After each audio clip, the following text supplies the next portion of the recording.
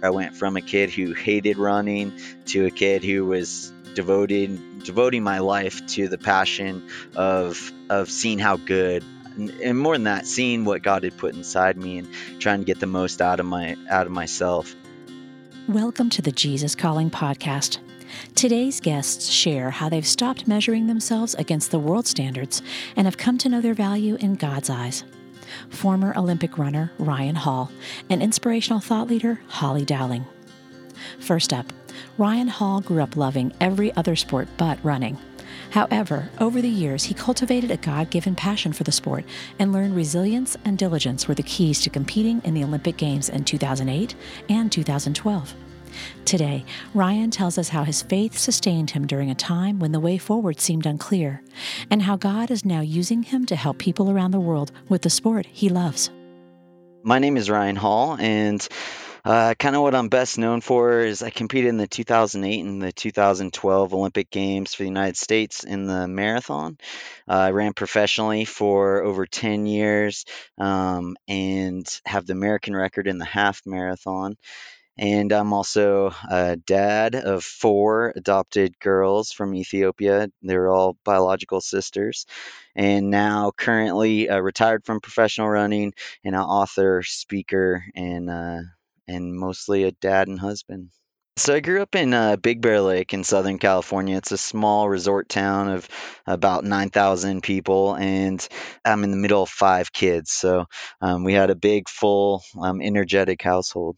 Got very strong parents that brought us up in a Christian home, and lots of memories of church and family Bible studies, and they introduced us to Jesus at a very young age. I wanted to play professional baseball, and then the problem was like that's just not how God made me to be. So I was 5 foot tall and 100 pounds going into high school. And if you've watched professional baseball before, you've probably noticed like those guys are not 5 foot tall and 100 pounds. And so I remember I was driving down to a basketball game. I was in 8th grade at the time, and I remember just kind of like looking out over the lake in my hometown in Big Bear, and just kind of like felt like God just gave me this like seedling of a desire to try and run around the lake. The problem is the lake is 15 miles around it, so that's a pretty big run for a first time runner that's never run before. But something about it just captured me, and so I went home. I told my dad about that moment and that I wanted to try and run around the lake. And he's like, okay, if that's what you feel like God's telling you to do, like, let's go do it together. So the next Saturday, we laced up his running shoes because he was into running. I was in basketball shoes, which it turns out there's good reason why they make running shoes to run in and basketball shoes to play basketball in, as my feet would attest to. Over 2 hours later, when I stumble through the front door, exhausted, tired, with blisters all over my feet, and but I had made it, and there was a real sense of kind of accomplishment, and just like I was on the right path, like I was doing what I was meant to do. I remember collapsing on the couch, and I felt like God was telling me that He gave me a gift to run with the best guys in the world, but He gave me that gift so that I could help other people. And then it's really interesting now, having, been on the other side of my journey, having been to 2 Olympics. What I've learned it took the most of was resilience, just getting back up over and over and over again. One of my favorite verses in the Bible says, though a righteous man falls 7 times, he rises again. And I can't tell you how many times I would remind myself of that verse. And that verse is so powerful because as you kind of like sit on it and think about it, number one, I find it interesting because you don't think of a righteous man as falling, yet alone falling 7 times in a row. And yet that's what happened to him. But I think the reason why a righteous man falls but then rises again is because of his identity and him seeing himself as righteous, even though like he's not. He makes mistakes, he falls, but it's how he sees himself. It's an identity issue, and that's something that was a big part of my journey in running, because for a long time I saw myself based on how I performed. So when I was performing well, I was happy with what I saw in the mirror. When I was not performing well, I got depressed, and when I was injured, I got even more depressed, and that actually culminated during my time at Stanford, I actually dropped out of school during my sophomore year, and I didn't know if I was going to come back. I was just super down, super depressed. Nothing was going well. My academics weren't going well. My running wasn't going well, and I didn't know what to do. And I thought that by changing my geographical location, I could change what was going on inside my heart. But as I went home, I actually got even more depressed and things got even worse. And then when I decided to come back to Stanford, is when God started to really kind of bring what I knew in my head, that like what makes me special is that I'm a child of God. I'm made in the image of God. God sees me as righteous through the blood of Jesus. He really made that sink down into my heart. And I started seeing myself how God sees me. And that's a really, really powerful, at least it was a really powerful shift for me. It just allowed me to go out and enjoy my sport more. I felt free. I felt free to take risk. I felt free to fail. And because I was no longer taking my failures personally, because my failures wasn't wasn't a reflection of who I was. It was just something that had happened to me. And I can handle things that happen to me. It's very difficult to handle when you start to internalize and believe you are your failures. So when I went back to Stanford, a place that has always resonated with me is stadiums. Like, I just love stadiums for some reason.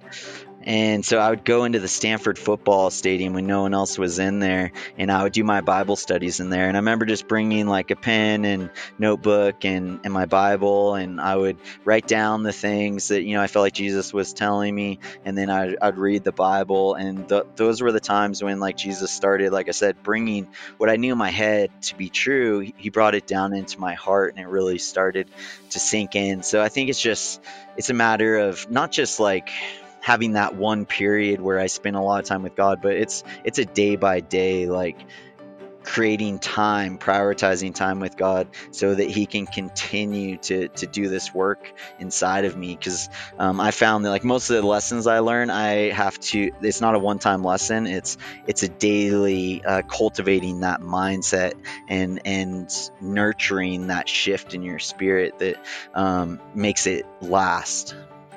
Ryan's routine includes quiet time with God.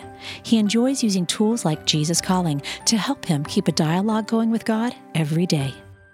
I think it's so powerful for all of us when we feel like God is speaking, like, directly to us. My wife Sarah got a copy of the book, and she had it on her nightstand and would read passages before she'd go to bed. And so I picked it up and started reading some passages, and I just really resonated with Sarah and her experiences.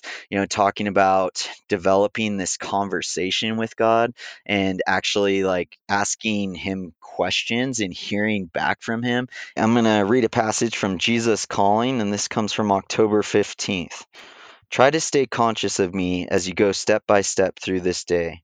My presence with you is both a promise and a protection. After my resurrection, I assured my followers, surely I'm with you always. That promise was for all my followers, without exception. The promise of my presence is a powerful protection. As you journey through your life, there are numerous pitfalls along the way. Many voices clamor for your attention, enticing you to go their way. A few steps away from your true path are pits of self pity and despair, plateaus of pride and self will. If you take your eyes off me and follow another's way, you are in grave danger. Even well meaning friends can lead you astray if you let them usurp my place in your life. The way to stay on the path of life is to keep your focus on me. Awareness of my presence is your best protection. I love this passage because it's something I would tell myself often when I'm on the starting line. I would just constantly go back to that in my mind because the road felt too hard for me to travel. I'm like, I cannot run 4:45 per mile for 26 miles in a row. It just seemed impossible, even though I had trained for it. But what did seem possible was focusing on Jesus, who was right with me, right there in that moment, and just staying as close to Him as I could. I just find that to be super, super powerful thought and intention for us to have as Christians.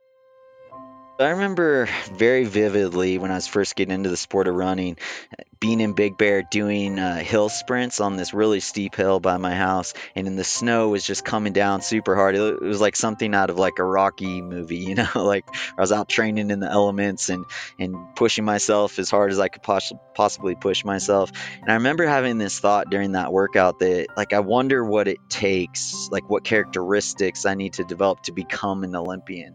So in 2008, I competed in the Olympics and finished 10th, which wasn't what I was hoping for. Like, I was hoping for a medal there. So, mild disappointment there. And then in 2012, competed again and again, hoping for a medal, and ended up dropping out of that race with a hamstring issue. And that was, also very, very difficult experience for me to go through because, as a kid, when I was 13 and getting into the sport, I dreamed about having my best stuff at the Olympics. That's really, the time to shine as an athlete. And so when that didn't happen, there was a lot that I had to work through with those experiences. I remember being on an airplane, and this was 2016. I was trying to train for the 2016 Olympic trials. And I remember looking out over the landscape, and I felt like God was telling me it's not supposed to last forever. Peace just kind of came over me, and I could just exhale deeply. It felt like for the first time in a long time, and be like, it's okay. So that was when, I decided that it was time for me to hang it up. And to be honest, when I made the decision, I felt just a big sense of relief, because as an athlete, you're always juggling this, like, content with where you're at, but also expecting that there's more there and looking for breakthrough and trying to get to new levels, trying to cultivate your talent. And I don't think that's necessarily a bad thing. But it's kind of hard to look back at your career and fully appreciate it when you're going after more. But when I got to the end of the season and I finally retired, I could finally, for the first time, look back at my career and be like, man, I'm so grateful that I had the experience of breaking an hour in the half marathon and setting the American record. And I'm so grateful to have the experience of finishing 4th at the Boston Marathon and running one of the fastest times ever run in 120 years on that course. So things like that, where I could just be like, for the first time, like, be just fully just thankful for it and be able to move on into the next season of my life. I want to extract all these lessons that God's taught me, all the things I feel like he's told me along the way, and I want to share those with people so I can help them on their journey. When I was 13 and started running, I felt like God told me he's give me a gift to run with the best guys in the world, but he gave me that gift so I could help other people. It took me years and years to figure out how do you help other people through running. And then it was really in 2008, after the Olympic Games, Sarah and I, we partnered with Team World Vision, and a group of runners from Team World Vision got together, ran the Chicago Marathon, did some fundraising for it, and all of that money went to bring clean water to a community in Zambia of about 90,000 people. I'll never forget standing next to a local villager, and he started talking with me. He's just like, I'm so grateful that you guys brought this clean water to us. He's like, because you guys did this, everyone in my community, the life expectancy is going to go up by 10 years. And I just thought, wow, like, how powerful is that a group of us can go run a race and fundraise, and as a result, 90,000 people get to live 10 years longer. That just, like, blew my mind. After I retired from running, as I started to sit down and write, I found it to be a really fun and therapeutic process for me to go through. I would just get up every morning at 5 a.m. and just type for like an hour and a half, and just really excited to share some of these lessons that God's taught me that, we've hit on a couple of them, but there's 26 different chapters, and each one of those, I talk about one of my experiences I experienced throughout my career and what God taught me in that experience that is now like a lasting, impactful life lesson that has changed my life drastically. Those are the things that last longer than the records that we set, that are more important than the times we run or the experiences that we have on the road. Those are the true, life-changing things that will last forever. You can find Ryan's new book, Run the Mile You're In, at your favorite book retailer today. Stay tuned for our interview with inspirational thought leader Holly Dowling after a brief message about a free offer from Jesus Calling. Want a daily reminder that we can have hope, peace, and joy each day in Jesus? Now it's as easy as opening an email. The Jesus Calling Daily Email brings you a thought from the Jesus Calling family of devotionals every day. Brighten up your inbox with this little reminder and take a minute to connect with God during your day. To sign up to get your free daily thought from Jesus Calling, please visit jesuscalling.com/daily-email. That's jesuscalling.com/daily-email. Our next guest is inspirational thought leader Holly Dowling. Around the world, Holly inspires crowds with her encouraging and uplifting words.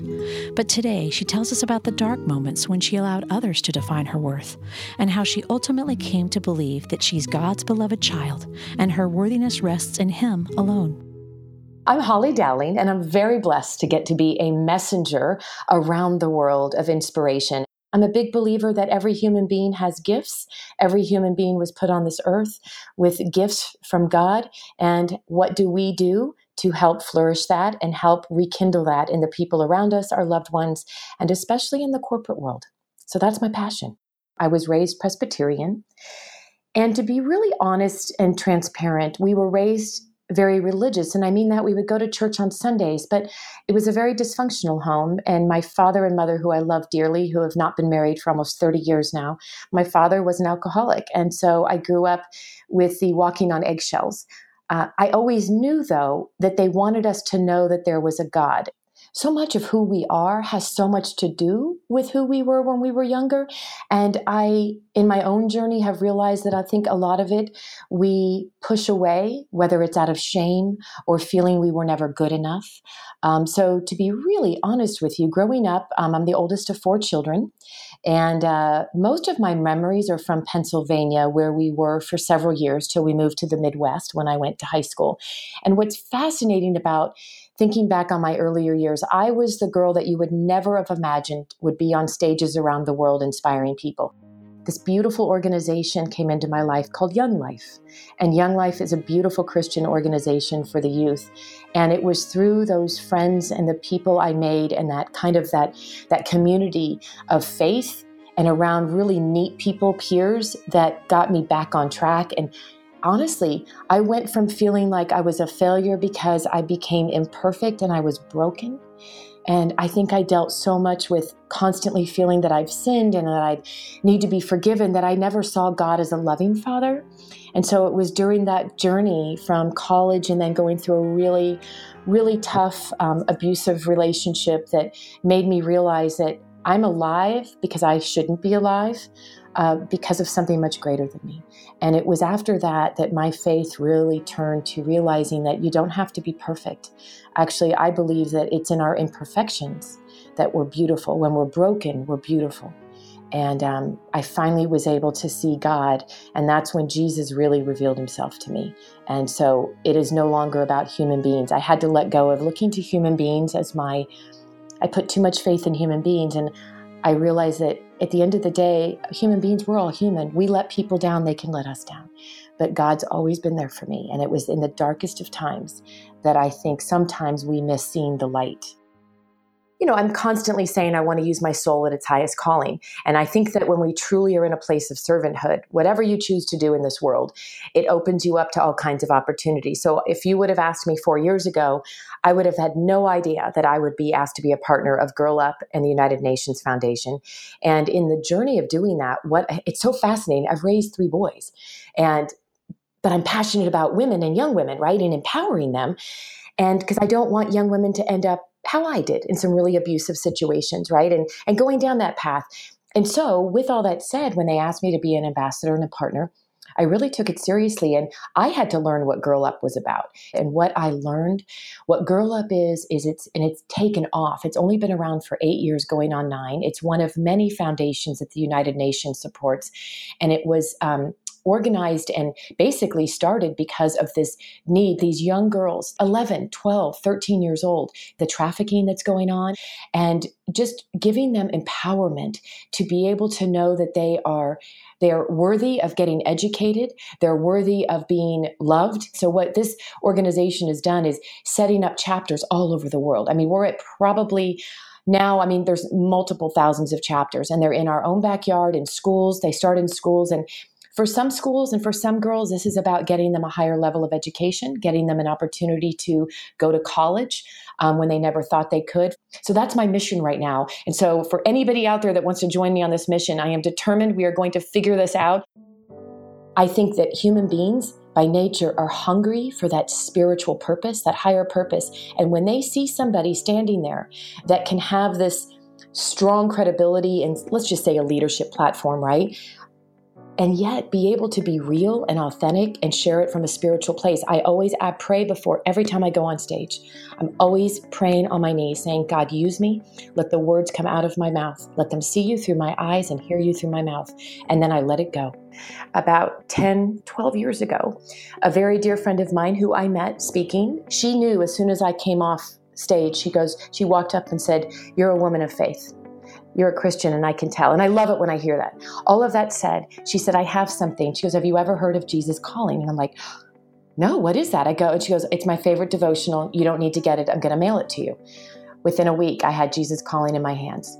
At the time, we lived in Kansas City, and I had a little section. I hope that everybody has their own little rituals. I could spend a whole hour talking about rituals are so important for our life and how you ground yourself. So my morning is my most sacred time. And I spend 7 minutes in prayer and meditation. I spend 7 minutes reading, and it's my favorite devotionals, of which number one is Jesus Calling. And it's the same one. It's tethered and worn. If you could see it right now and I could show you, it's tethered and worn, but I refuse to get a new one. And it's been with me every single day. And you have to know that I travel all over the world. And this one goes with me. And there was a day that I was scampering to get out, dashing, as we were talking earlier, dashing to get in the car. The driver was there. I had to jump in a car to get to the airport. My husband noticed that it was sitting on my little table. And he knew I would be devastated when I got to my hotel that night in the city. My husband called, found out where I was going to be staying, and took my Jesus Calling and had it Federal Expressed and overnighted so I would have it in the morning. That is how much this has made an impact on my life. I think the greatest gift I've been given in this lifetime and truly feeling, it took me years to feel loved by God and letting go of feeling that you have to be perfect to be loved. And I really stand by, you don't have to be perfect to be priceless. And it is when we are broken, we are beautiful, because the light can shine through us. And I think the greatest gift we can give to ourselves is permission to love ourselves for who we are. To anybody listening, just know you're loved for exactly who you are. There's no shame in what we've been through. And we all have gifts. We've been put in this world. This life is a gift, and what we do with it for ourselves and others is our gift back to God. You can learn more about Holly's mission and resources at her website, hollydowling.com. If you're looking for more inspiration around finding our true value in God's eyes, check out our interview with Chelsea Crockett and Kaylee Rutland. Next time on the Jesus Calling podcast, we talk with members of a unique faith-based retail clothing company called Altered State. Committed to their mission of standing out for good, Altered State works with local and international mission organizations to support their efforts to help people in need around the world.